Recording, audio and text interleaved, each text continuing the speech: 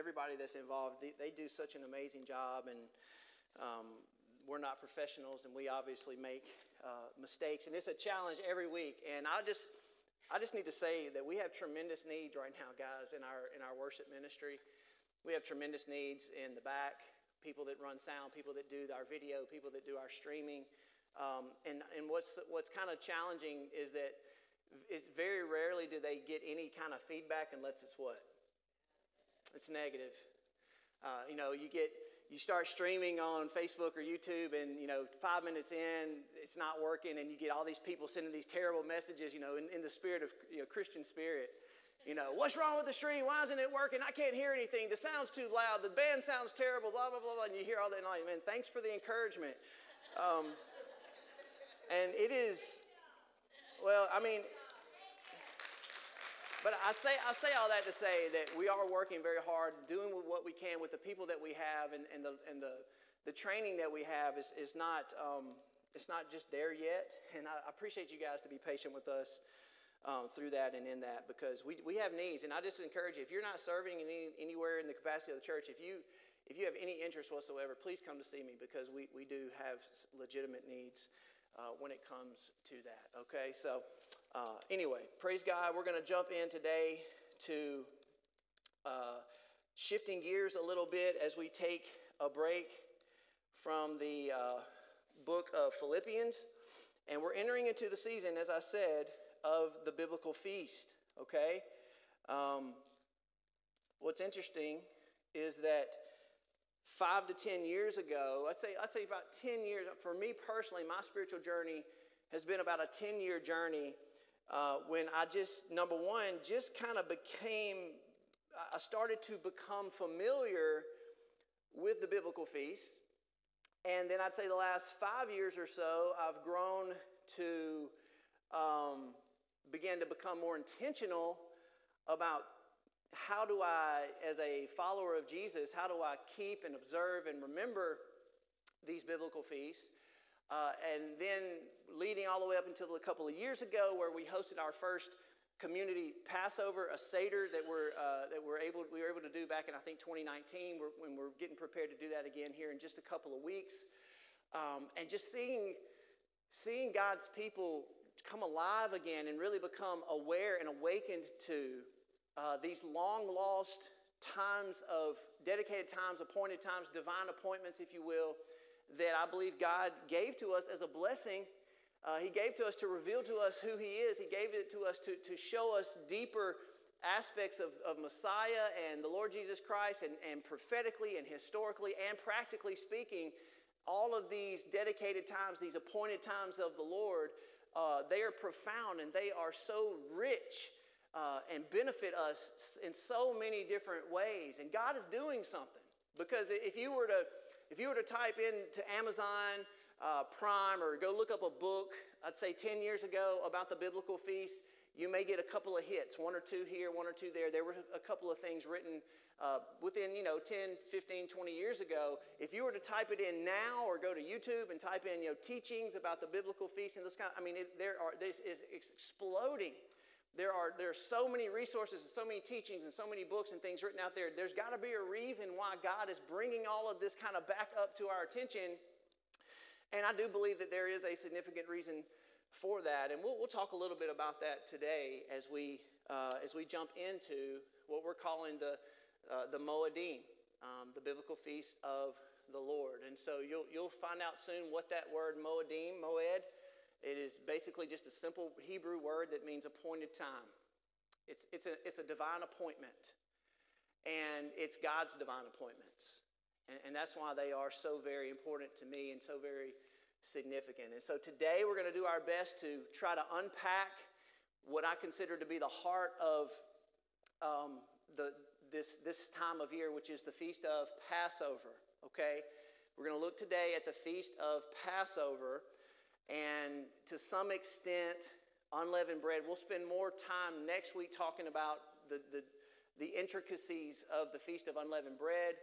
And then we will look at first fruits on the 17th of April, which is Resurrection Sunday, which this year is unique, is that it actually literally falls on the actual day. So we get to celebrate the risen Lord on the Feast of First Fruits this year.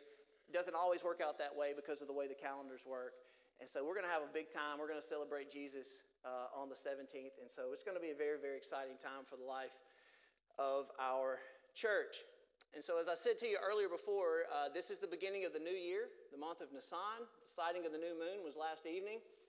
And so now we're just counting 14 days to the day of Passover, the day of preparation, okay? And so I'm going to do my very best to work through this material with you today.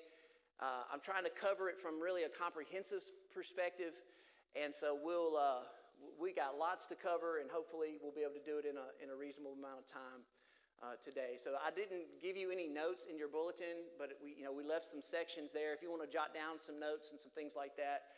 But I can put these notes, I can send this PowerPoint. If you're one of those people that want the notes later, whatever it may be, I'll probably just shoot an email out to everybody. For those of you who may want to have this in your own personal record, we can do that as well. All right, so let's go into the Feast of Passover. Feast of Passover. All right, let's see if I can get my clicker working. Here we go. Leviticus 23. Let's start there. Okay, we're going to start in Leviticus. Now, the story of Passover begins in the Exodus, the Exodus of Egypt. Okay, so if you want to go and just read the original story, go to Exodus 12. We'll look at some of the scriptures there in Exodus 12 in just a moment. But I wanted to kind of take you real quick into a little bit of a background with what the Lord tells us in Leviticus chapter 23 about His Moedim. Okay, Moedim, His divine appointments. All right? If you see there in Leviticus 23, in verse 4, it says, "These are the appointed feasts of the Lord." That is the word Moedim. Okay? It's a plural. Moed is singular, Moedim is plural. So there are more than one. There are actually 7 appointed times that the Lord gives us in the book of Leviticus that allows us to kind of begin to track our lives and align our schedules and align the rhythms of our life to be on track with the Lord Himself. That's what these 7 appointed times are really all about. Something that all of the Old Testament prophets would have kept, something that Jesus and His disciples and the early apostles and the early church would have recognized and observed and commemorated and memorialized these appointed times, these divine appointments. So guys, these are very, very significant, very, very important in our spiritual life, okay? So look at what he says in Leviticus 23. "These are the appointed feasts of the Lord, the holy convocations." Now that's a word it's in the Hebrew mikra, and the mikra it's when we get together. It's the time that we come together as God's people. So he's saying, these are the times that I've set in the fabric of creation, and these are the times when you're supposed to come together as my people, okay?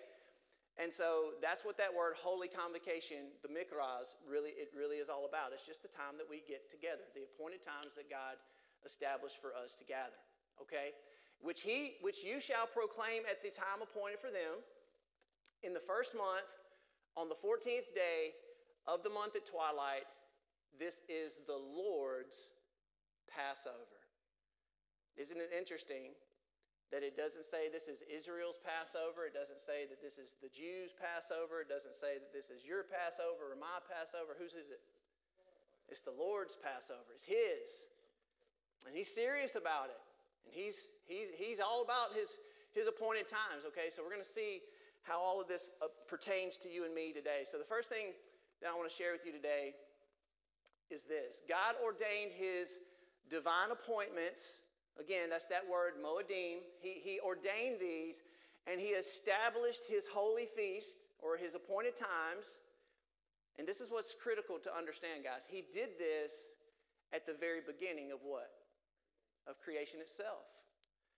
And that's why I want to lay this out the background and the context this for you, because these are not Jewish feasts. These things were established by God before in the very creation itself, at the very foundation of the world itself, long before the Torah was even given to Moses at Mount Sinai. These things were already operating and already in place. It's very important that we understand that. And so, again, let's see what's going on. There we go. There's your word, the Moedim. And again, I just want to make sure it was clear. Why did we come together and meet on Sunday morning right now? Because this is the appointed time that Christ Church has 10:45 every Sunday morning. This is the time we come together to what? To worship, right? This is our appointed time, okay? And there are many different appointments and many different appointed times that sometimes we make and sometimes other people make for us or whatever it may be. And I do believe that God wants us to worship Him and serve Him and love Him and obey Him every day. We don't dispute that. I mean, that's part of what our life should be, okay? But there's something unique about these appointed times that I think we've missed historically as a church. And the Lord is trying to bring our attention back to this. He's trying to get us back to His schedule again. And that's what these Moedim are really all about. So the word Moedim literally can mean an appointed meeting, a regular worship time, a congregational gathering. It's just a good old get-together with God in mind, right? With the perspective of worshiping the Lord. So this is a sacred assembly. This is a holy day. If you want to think about it along those terms, that's what this word really means, okay? So it is the Moedim. So let me go back to Genesis 1, where we get the foundational text. And that's why I want to show you guys, this goes all the way back to creation. This is Genesis 1 on day 4. It says, "And God said, let there be lights in the expanse of the heavens to separate the day from the night. Let them be," okay, "for signs and for seasons." There's your word, Moedim. So all the way back in Genesis 1, the Lord said the sun, moon, and the stars in their natural course, in their orbits, in the mechanics of the solar system, and the mechanics of the constellations, and the mechanics of all of that that's happening in the sun, and the moon, and the stars, and the natural rhythms of life. God set those up at the beginning of creation for appointed times, for these divine appointments, okay? So they are set in the heavens to be for signs and seasons and for days and for years. Okay, and so that's where we get the very first mention of the Moedim. Look at what it says in Isaiah 46. The Lord says, "Remember this and stand firm, recall it to mind, you transgressors. Remember the former things of old, for I am God and there is no other. I am God, there is none like me, declaring the end from the beginning. And from ancient times, things not yet done, saying, my counsel shall stand, and I will accomplish all of my purposes." And so what are we talking about? When the Lord says He has declared the end from the beginning, what I want to propose to you this morning is something, again, that I've just recently discovered in my own spiritual journey. Is that not only did God establish these appointed times, these divine appointments for His people to know when to meet and how to stay on schedule and how to recognize His goodness and worship Him as a congregation, all of those things, right? But there's something even more, something that's transcending all of that, something more at work behind the scenes, and it's this, is that these feasts, these Moedim, these appointed times, all right, they telegraph the entire scope of redemptive history. They telegraph it, okay? And they provide the blueprint for all of biblical prophecy. This is fascinating. When you begin to dig into this, guys, it should really kind of excite you. It should really awaken you to say, wait a minute, man, there is something significant to these appointed times. There's something significant to these feast days, these holy feast days. What I want to propose to you today is that God is using these appointed times to get us on His schedule so we're not going to miss out on what He's doing.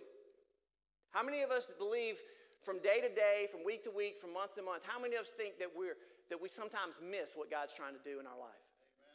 All the time. And I'm just going to be honest with you. Celebrating Easter and Christmas as our two primary Christian holidays today have nothing to do with God's schedule. They really don't. Do I like Christmas? Yes, I love Christmas. Christmas time is great. I don't even like to use the word Easter because it is deeply rooted in pagan roots, and we've basically adopted a lot of the pagan customs and cultures and of the pagan culture and just kind of adopted them into our Christian calendars and different things like that. And guys, it really has no biblical precedent whatsoever. You're hard-pressed to find anything in the Scripture that have anything to do with Easter or Christmas. Amen. But what you do find in the Scripture are these appointed what? These appointed feasts. And you're going to see today how God has set this up from the very beginning, from the very foundation of the world. He set this up as a blueprint for us to understand what He is doing. And that's why I believe there were some from the children of Israel, there were some of the Jewish people who were anticipating and waiting for Messiah when He came the first time. When Jesus came the first time, not everybody missed Him. We understand that, right? Many of the people believed in Him. They were anticipating Him. They were looking for Him. Do you know why? Because they had kept for generations these appointed feasts. And as they kept the appointed feast, it was ingrained in their heart who Messiah was to be and what He was coming to do. Amen. So when Jesus did come on the scene at the appointed time, isn't that what Paul says? In the fullness of time, He was born of a woman, born under the law so that He might redeem us, right? So we understand that when Jesus did come at that appointed time, there were many people who were ready for Him because they had been on God's calendar. They had stayed on schedule with God, and they didn't miss the coming of Messiah. And I can't help but to think that maybe if we are that generation getting near to the coming of Messiah the second time, that it's God calling us back to get back on these dedicated times of divine appointments and appointed feasts so that we're more prepared for His what? For His second coming, right? So that we're more prepared for Him when He comes the second time. And you're going to see why that matters in just a minute, okay? So let me just back up and give you an illustration simply. Now, we haven't even talked about Passover yet. I'm going to get there, I promise. But I want to use an illustration from the Sabbath to show you what I mean. Now, when you go to Genesis, it is there that we first find out that the Lord established one day of week, the seventh day, which is Saturday, that was yesterday. The seventh day of the week was a dedicated, appointed time every single week for God's people to stop working, to be refreshed in the Lord, to get reoriented to God, and to worship Him, to get reconnected with God, okay? And you see this all the way back in Genesis. Look at what it says. The heavens and the earth were finished and all the host of them, and on the seventh day God finished His work that He had done, and He rested on the seventh day from all His work. And so God blessed the seventh day and made it holy, because on it He rested from all His work that He had done in creation. So again, this was given to God's people before the Ten Commandments. Now we know later in the Ten Commandments, the Lord established the fourth commandment was to remember and keep what? Keep the Sabbath day holy. But it has its origin all the way back in creation, in the pattern that God established. In 6 days He did all of His work, and on the seventh day He what? He rested. Now remember, what did I just tell you? These feast days, these appointed times, and of which Sabbath is an appointed time of the Lord. When you read Leviticus 23, which gives us all of the appointed times of the Lord, it's the summary of God's appointed feasts, guess what He mentions first? Sabbath. It is an appointed time. It's just that it's not something that we observe every year. Sabbath is something that we should look to every what? Every week. It's a weekly time to remember God, to reflect on Him, okay? Now stay with me, guys, because this is important. So we have Sabbath to remember it and to keep it holy. Again, Exodus 20, this comes from the Ten Commandments. Remember the Sabbath day, keep it holy, for in 6 days you shall labor and do all your work, but on the seventh day it is a Sabbath to the Lord your God. Therefore the Lord blessed the Sabbath day and made it holy. That means He set it apart. Now, God is very much into patterns. He's very serious about patterns. Let me just share an example with you. Why did Moses fail to enter to the promised land? Anybody remember? He struck the rock. Y'all know this happened twice. The first time the Lord said, do what? Strike the rock and the water will flow out and the people will be saved. They'll be nourished by the living water. And it was a sign. It was a pattern. It was a picture. When Moses struck the rock, which Paul tells us in Corinthians that the rock is actually who? It's Christ. The rock was representative of our Savior, of our Messiah. So when Moses went to the rock the first time, the Lord said, do what? Strike the rock. That is representative of the what? Of the cross. Jesus was nailed to the cross. He was stricken, right? The second time comes around later, near the end of the wilderness journey, same situation. People are grumbling. They're thirsty. They're out in the desert. The Lord tells Moses, I want you to go to the rock and what? Speak to the rock. What did Moses do? He starts striking it again. He's angry. He's frustrated with the people. God said, Moses, because what you have done, you're not going to enter into what? That's a serious punishment for Moses. Why was God so upset that Moses struck the rock the second time? Because the rock is representative of who? Jesus. The first time he was supposed to strike the rock as a symbol of the crucifixion. The second time Moses was to speak to the rock as a symbol of the resurrection. So in Moses' representation of God, he was representing the gospel. But when Moses struck the rock the second time, he profaned and perverted the what? The gospel.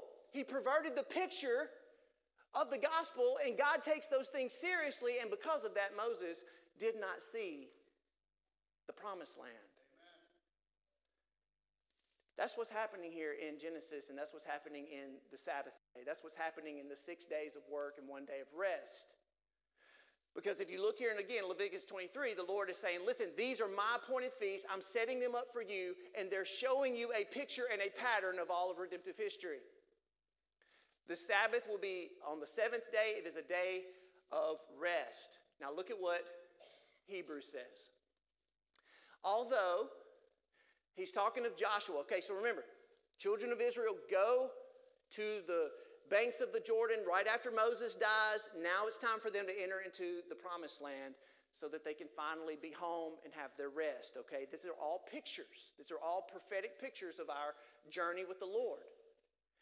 And it says this about Joshua in the book of Hebrews. It says, although his works were finished from the foundation of the world, talking of the Lord, for he has somewhere spoken of the seventh day in this way. God rested on the seventh day from all of his works. Now look at what it says in verse 8.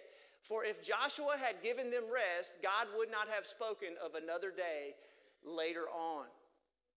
Stay with me. So then there remains a what? A Sabbath rest for the people of God. And whoever has entered into God's rest has also rested from his works as God did from his. Let us therefore strive to enter that rest so that no one may fall by the same sort of disobedience. Guys, what is the scripture telling us here? When Joshua led the Israelites into the promised land, that was just a picture. That was an incomplete picture of the future fulfillment when God has promised to bring his people into the kingdom, and he will ultimately give us what? Total and complete rest. He's going to give us 1 day to rest. And the scriptures tell us that a day with the Lord is like what? It's like 1,000 years. Are you staying with me? So now all of a sudden we've got a Sabbath day that God said hadn't happened yet because we want to enter that rest. We hadn't entered it yet.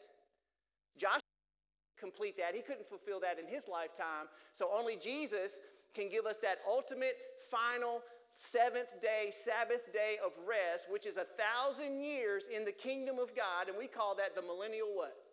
The millennial kingdom of God. That happens when who returns? When Jesus comes back and returns, he puts an end to the 6 days that have been happening in all of creation. 6,000 years of history of all the strife and the striving and suffering of mankind. We've been going through it for a long time now. Jesus is coming to put an end to all that, to make everything new, and to allow us to enter into His what? To His rest. That's what Sabbath rest is all about, guys. And so what you'll see, again, I'm going a roundabout way to get to the Passover to show you that God sets these things up intentionally. And that's why I believe that it is very important and very imperative that we understand, and it's okay that we worship on Sunday. I'm not hung up on that right now. But what I am trying to help you understand, guys, is that the Sabbath day is the seventh day. It is Saturday, and God set it up that way to show us a prophetic picture of how things are going to be completed in the end. Amen. And we shouldn't mess that picture up. Just like Moses. Moses messed the picture up. God was angry at him. We shouldn't mess that picture up. You tracking with me? And so what we see is basically that all of redemptive history is basically divided up into 7,000 years. And what you'll see is that, as Peter said, a day of the Lord is like 1,000 years, and 1,000 years is like a day. This is a good little graph that I think will help you see where we are. Okay? From when Adam was created until when Abraham came, there was 2,000 years, generally speaking. 2,000 years or 2 what? 2 days. Y'all staying with me? Remember, 6 days of creation, 1 day of rest. Here we are. From Adam to Abraham, 2 what? 2 days. From Abraham to the first coming of Jesus, 2,000 years or what? 2 days. Now we're in the last days, because from the first coming of Jesus to His second coming is the what? 2 more days. Which means, guys, we're getting pretty what? I think we're getting pretty close. Which means that, literally speaking, after 6,000 years of human history, Jesus is going to return and establish 1 day of what?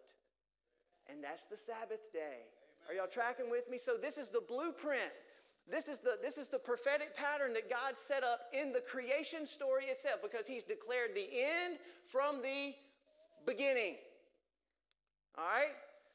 Now, let's look more closely at the appointed feast of the Lord, which again comes to you in Leviticus chapter 23. So guys, what again we're talking about is the Moedim, the divine appointments of the Lord, the first of which is Passover. We'll be celebrating Passover in 2 weeks. Okay? So these are the 7 appointed times specified in Leviticus 23.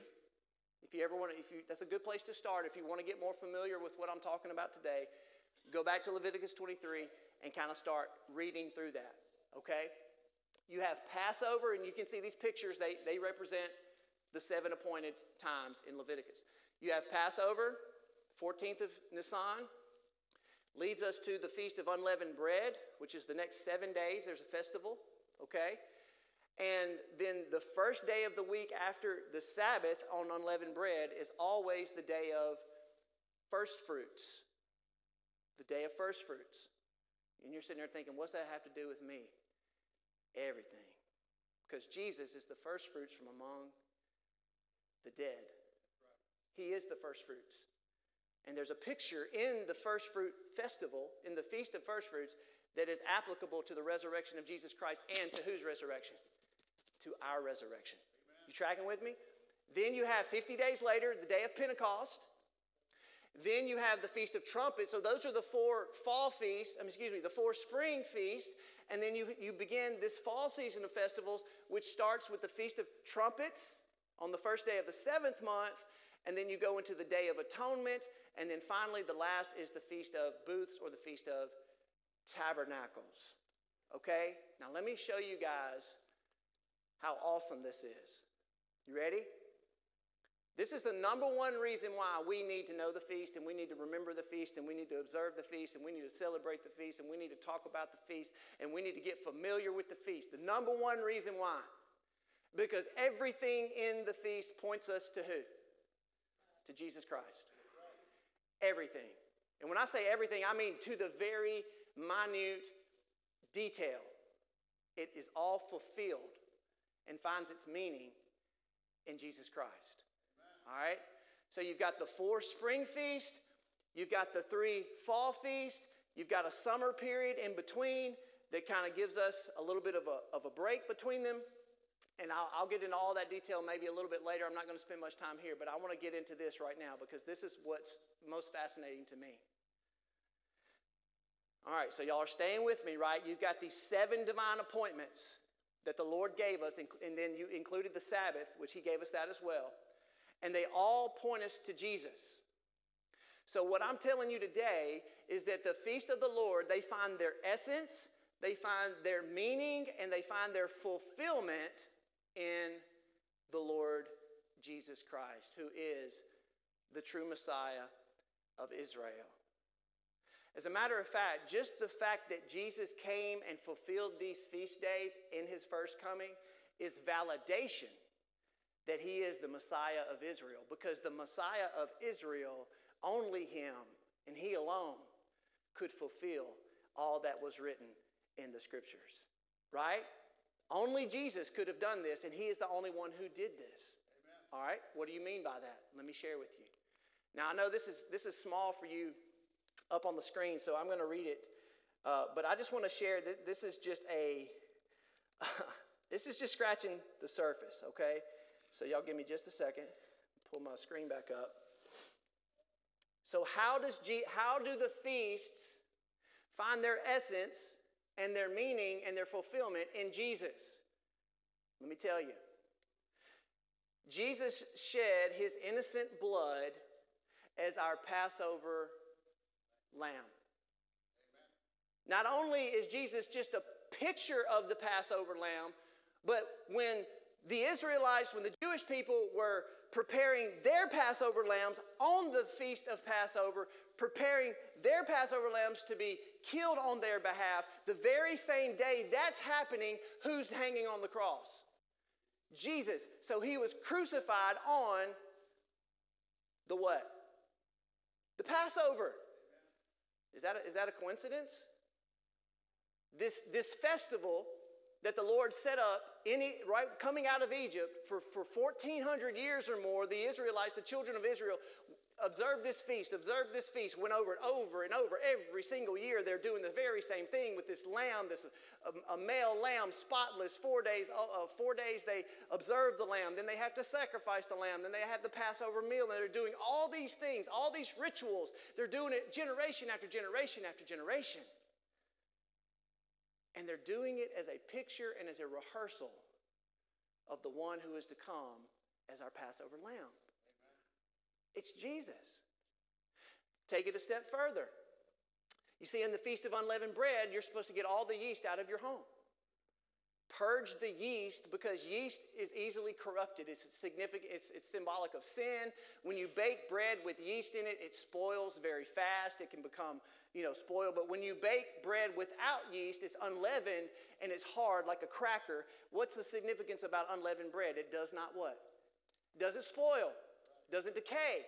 Well, then all of a sudden you begin to see how Jesus, his body being broken for us, he is the living bread, he's the bread of life. Jesus' body went into the ground, he was buried during the Feast of Unleavened Bread, but his body did not suffer decay. His body was not decomposed in the grave. Guys, the unleavened bread that God gave the children of Israel in these appointed times, it was a prophetic picture of the body of Christ that was going to be laid in the ground, and yet his body would not decay, just like the unleavened bread is not going to spoil or decay. Right? Then you take it a step further. On the day of first fruits, which is the first day of the week, the priest would wave the very first fruit of the harvest in front of the people. And he would say, "Blessed be God, because he has provided everything for us, and he's going to provide a future harvest to come." Right? Who was resurrected on the day of first fruits? Are y'all staying with me so far? All right. I know. I don't want to assume anything, but what I'm trying to help you understand is that Jesus perfectly fulfilled the first 4 feasts when he came the first time. He died as our Passover lamb on Passover. He was laid in the ground as our unleavened bread, the bread of life, in the grave. His body did not suffer decay. And on the first day of the week, he was what? Resurrected as the first fruits from the dead. And then 50 days later, which is the next feast on the calendar, the day of Pentecost, what did the Lord do? He gave the Holy Spirit. So those 4 significant events in our Messiah's life and in our in redemptive history, they all happened on the exact what? Feast day. On the exact day, and they fulfilled those things to a T. Completely detailed. It is amazing when you think about that. And then what you see, and I'm not going to go into all this right now, but this will also happen at his second coming. So I'm not going to read all this to you right now, but at the end of the age, I believe what we're seeing, because Jesus fulfilled the spring feast at his first coming, he's going to fulfill the fall feast at his what? At his second coming. He's going to return on trumpets. He's going to open the books and hold the day of judgment on Yom Kippur, the Day of Atonement. And then God's going to come down and dwell with his people on the Feast of Tabernacles, and we will dwell with him forever. And we'll enter into that Sabbath day, that one day of rest, right? So guys, this is why these things are so very important. So what I want to share with you today, and as I kind of try to get to the very heart of this message, as we think about these things, this is why it's important to you and me, because the Feast of Passover, guys, and really all of these appointed feasts, but the Feast of Passover that we're looking at today, it is at the very heart of your spiritual heritage. It's very important that God delivered the children of Israel out of Egypt, made them into a new people, a new covenant people, because had that not happened, dare say we wouldn't be here today.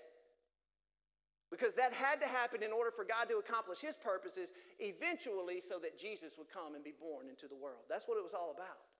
To save that group of people so that Messiah could come. And thank God he came, because now we have a relationship with the God of Israel through the Messiah. Amen. This is our heritage. This is our spiritual heritage.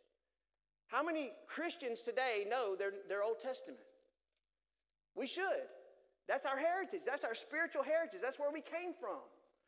And it's also not just our heritage, but it is our future what? It is our hope. It is the hope that we have, that we will also inherit all of the covenant promises and blessings that God gave to his people, Israel. And we do this by faith. Guys, it's always been by what? Our relationship to God has always been by faith. Amen. By grace through faith. There's no other way to come to God. And the thing that I want you to see is that these things, the Feast of the Lord and the Passover, they were established by God to be a memorial forever throughout all generations. Okay? A memorial forever throughout all generations. I don't know where we went wrong. I don't know where we got off track. I'm not here to blame anybody. Probably had something to do with the early Roman Catholic Church and all of the things that were happening back in the early 3rd, 4th, 5th centuries. But guys, somewhere along the way, we got off track. Amen. And we stopped observing these feasts. We forgot about them. God says they're supposed to be in your memory, and you're supposed to have them in your heart for how long? And you're supposed to teach your children about them and your grandchildren. And every generation, Amen. Every generation is to keep these. And that means forever. Okay, and that includes you and me. Look at what it says in Exodus 12. This day, the Passover shall be a memorial day. You shall keep it as a feast to the Lord throughout your generations, as a statute forever. You shall keep it as a feast. And so when you fast forward and you see the life and ministry of Jesus, what are he and his disciples doing? They're keeping the feasts.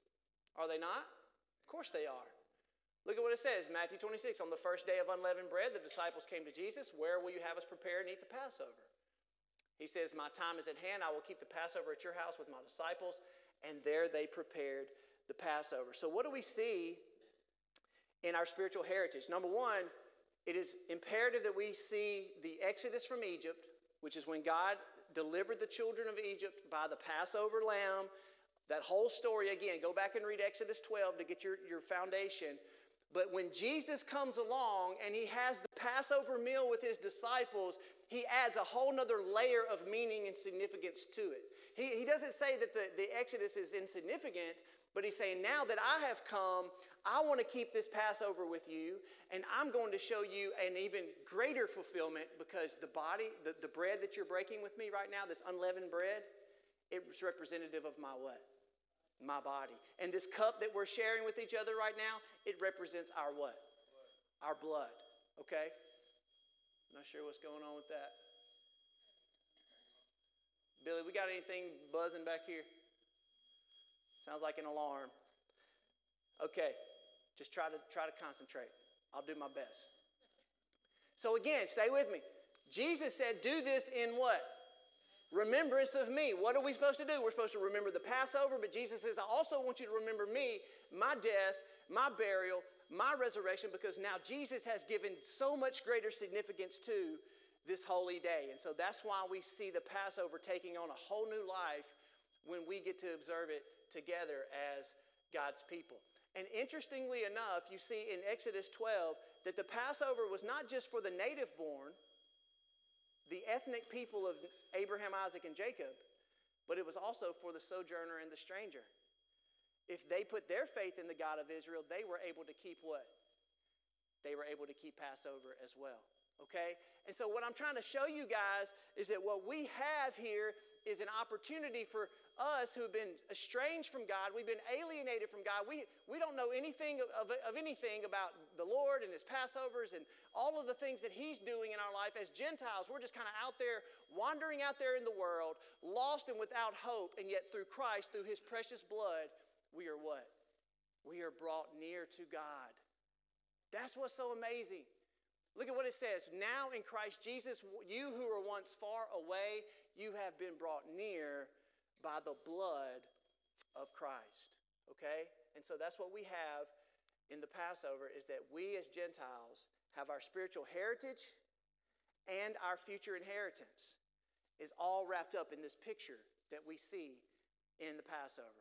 It's very, very significant. So it still has profound meaning to us today. All right, next. I'm going to give you some alliteration right here. You ready?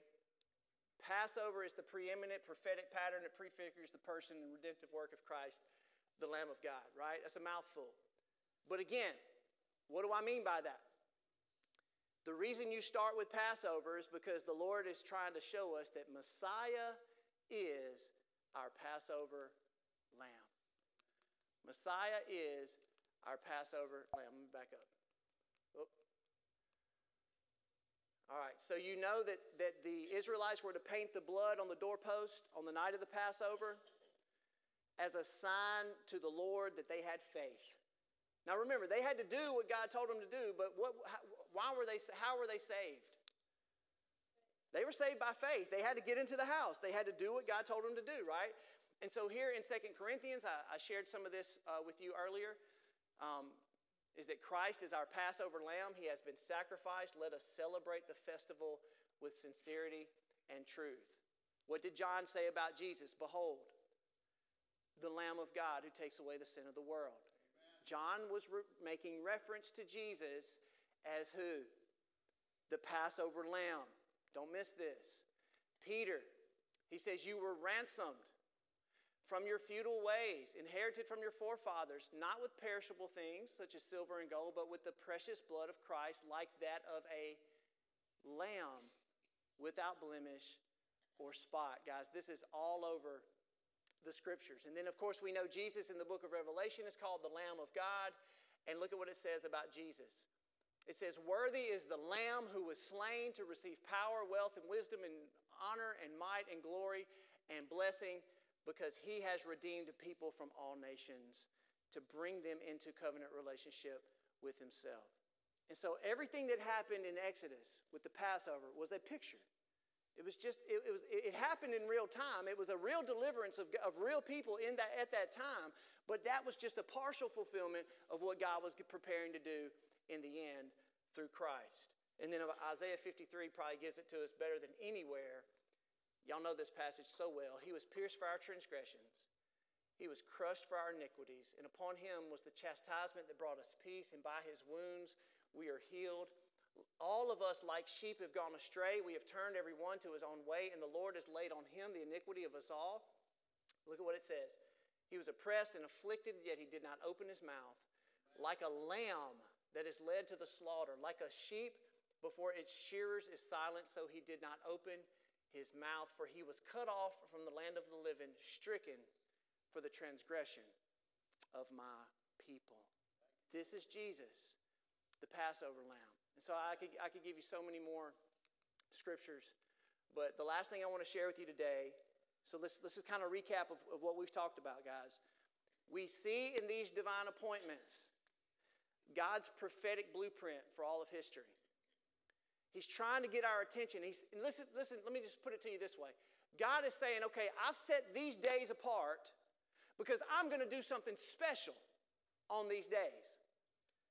So he's already done that on the first 4 feasts, right? He did something very special at Passover. Who died? Jesus. He did something very special during the Feast of Unleavened Bread. Jesus was buried, but his body did not decay in the grave. He did something very special on the day of first fruits. What happened? Jesus was resurrected from the dead. He did something very special on the Feast of Pentecost. He sent the coming of the Holy Spirit and filled us and gave us this new relationship with himself. God is telling us, I'm doing things very special. I'm doing significant things in the course of history on these very significant appointed days, and he's trying to get us, guys, to pay attention to that, to get ourselves back on his schedule. That's what I'm trying to help you understand today. And if you were just still a little bit hesitant about why we should be more intentional with knowing and understanding and remembering these special appointed days, let me just remind you that there's coming a day when Jesus does return and he is back on the earth as King of Kings, ruling from Jerusalem. He's going to be the King of Israel. The house of the Lord will be exalted above all the mountains on the face of the earth. And there God will rule in his kingdom and we will be there with him, guys. And guess what? Guess what we will be doing in this kingdom in the millennium? We're going to be keeping the what? We're going to be keeping the feasts. Amen. Y'all tracking with me? And so again, I like to pose this question because I posed this question to myself. And I'm just going to pose it to everyone in the room today, maybe for those of you who are watching, okay? We as believers in the Messiah of Israel have now been included into the commonwealth of Israel. We're part of Israel now. We inherit that spiritual blessing, those covenants. Amen. Okay? The children of Israel historically have kept the feasts. They were commanded to. They were supposed to. Okay? Nowhere in the New Testament did the Lord or anybody else abolish those. Nowhere did those feast days and the appointed days of the Lord, none of them ever got canceled or nullified or voided. Can't find it. Not only that, but we're going to be keeping the feasts in the kingdom. So God's people historically have been commanded to keep the feast. Jesus came along, he didn't nullify the feast, and we're going to be keeping the feast in the kingdom of God for 1,000 years. My question to you is, why are we not doing it right now? That's my question. It's simple. I'm not saying the answer is simple, but the question is very simple. And that's the question we all need to wrestle with. And I am challenging us a little bit to think about that because I'm of the persuasion through this time of discovery that we should be observing and keeping, that these appointed times should be part of our religious calendar, our regular calendar, our spiritual calendar. Not Christmas, not Easter, not Halloween, not these pagan Valentine's Day or whatever, all these other St. Patrick's Day, all this other stuff. None of that stuff. Now, if you want to do that, that's fine. I'm not saying, I'm not being legalistic about it, but I'm saying we need to get back to God's days, God's appointments, God's divine appointments, not man's traditions. Right. Okay, so here's the last thing I'm going to share with you before we go. Like all the feasts, all of them, we will celebrate Passover in the kingdom. And we will present ourselves to worship before the King, Jesus, in Zion. Let me give you a couple of scriptures to just validate what my claim is, and we'll wrap this thing up. So the Jehovah's feast, Yahweh's feast, are forever and for all time. That's something that I have to emphasize over and over again, guys. Now look at what Jesus said. It says, when the hour came, Jesus reclined at the table. They were about to have their own Passover meal. And he said to them, I have earnestly desired to eat this Passover with you before I suffer. For I tell you, I will not eat it until it is what? Fulfilled in the kingdom of God. What is Jesus telling us? That after he was crucified, he was buried, he resurrected, he ascended to heaven. Jesus is saying, I'm going to wait, and I'm not going to eat this Passover meal again until we all get to sit down at the table with the Lord in the kingdom and eat it what? Together. Which means we're going to eat it again. We're going to eat it in the future. We're going to celebrate Passover with Jesus in the kingdom. Look at what he says. I tell you that from now on I will not drink the fruit of the vine until the kingdom of God comes. Guys, we will be doing these things as his people, covenant people in the kingdom. Amen. Isaiah 33, behold Zion, the city of our appointed feasts. Your eyes will see Jerusalem. It says, but there the Lord in majesty will be for us a place of broad rivers and streams. Zechariah 14, everyone who survives of all the nations that have come up against Jerusalem shall go up year after year to worship the King and the Lord of hosts and to keep the Feast of Booths. This is just one example of how that time frame in the millennial kingdom, we will be keeping the feast together with the Lord. Look at what it says in Zephaniah 3. The Lord your God is living among you. He will take delight in you. He will calm you with your fears. He will rejoice over you with joyful songs. I will gather you who mourn for the appointed festivals, and you will be disgraced no more. These are all scriptures that remind us that we will do this in the millennial kingdom. And then finally in Ezekiel 45, again, a picture of the millennium. It says that there will be priests, and they will be appointed by God for the feast, the new moons, the Sabbaths, and the appointed feast of the house of Israel. And they will provide sin offerings, grain offerings, burnt offerings. And look at what it says. And just in case you wondered, and you will celebrate the feast of what? Passover. And for 7 days unleavened bread shall be eaten. And on that day the prince shall provide for himself and all the people a young bull for a sin offering. Okay, so these are things that we're going to be doing in the millennial kingdom. And so as we go, again, I'm trying to get as much packed into these messages as I can because there's so much to cover. But as we go, let's think about it. I'm going to ask our praise team to come on back up because we're going to sing one more song before we go. But as we go, I want to just share this with you because I think it's important that we always remember God is always interested more. Guys, listen to me. Stay with me. He's always interested more in the condition and the attitude of our what? Of our heart. And that's all I'm asking you to do. Open your heart. Say, Lord, okay, this is maybe a new teaching for me. I'm not familiar with it. I'm a little bit, I don't know about it. I'm not sure about it yet. That's fine. This is a very sensitive, it's a very complex issue. All I'm asking you to do is just open your heart, and here's the question I would leave you with as we go.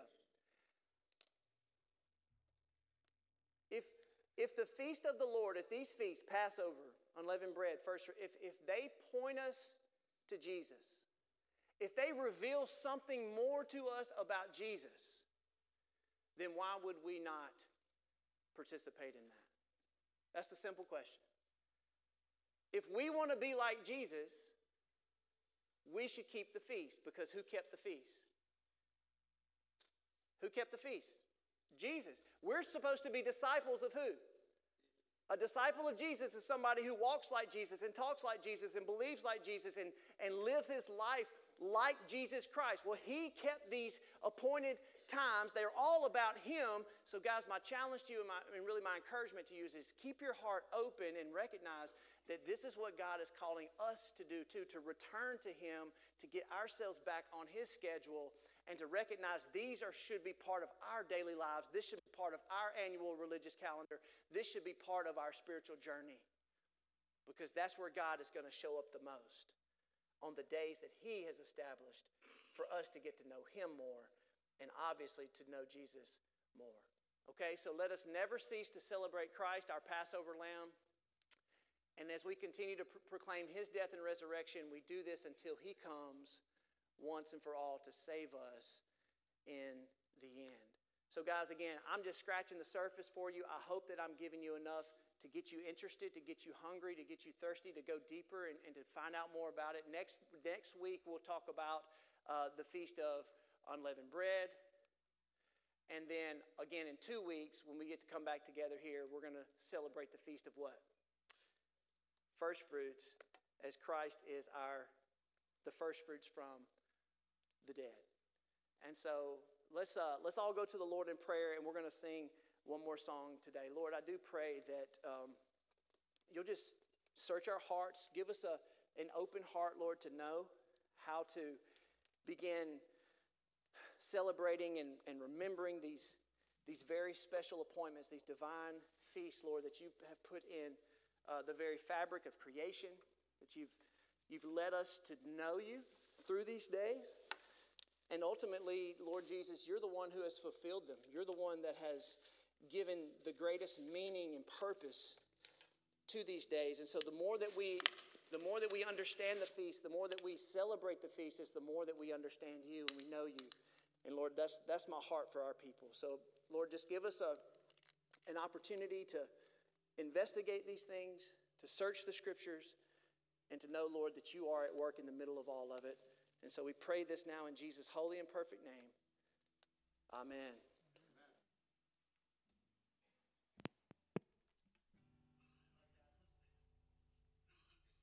Let's stand together as we finish worship.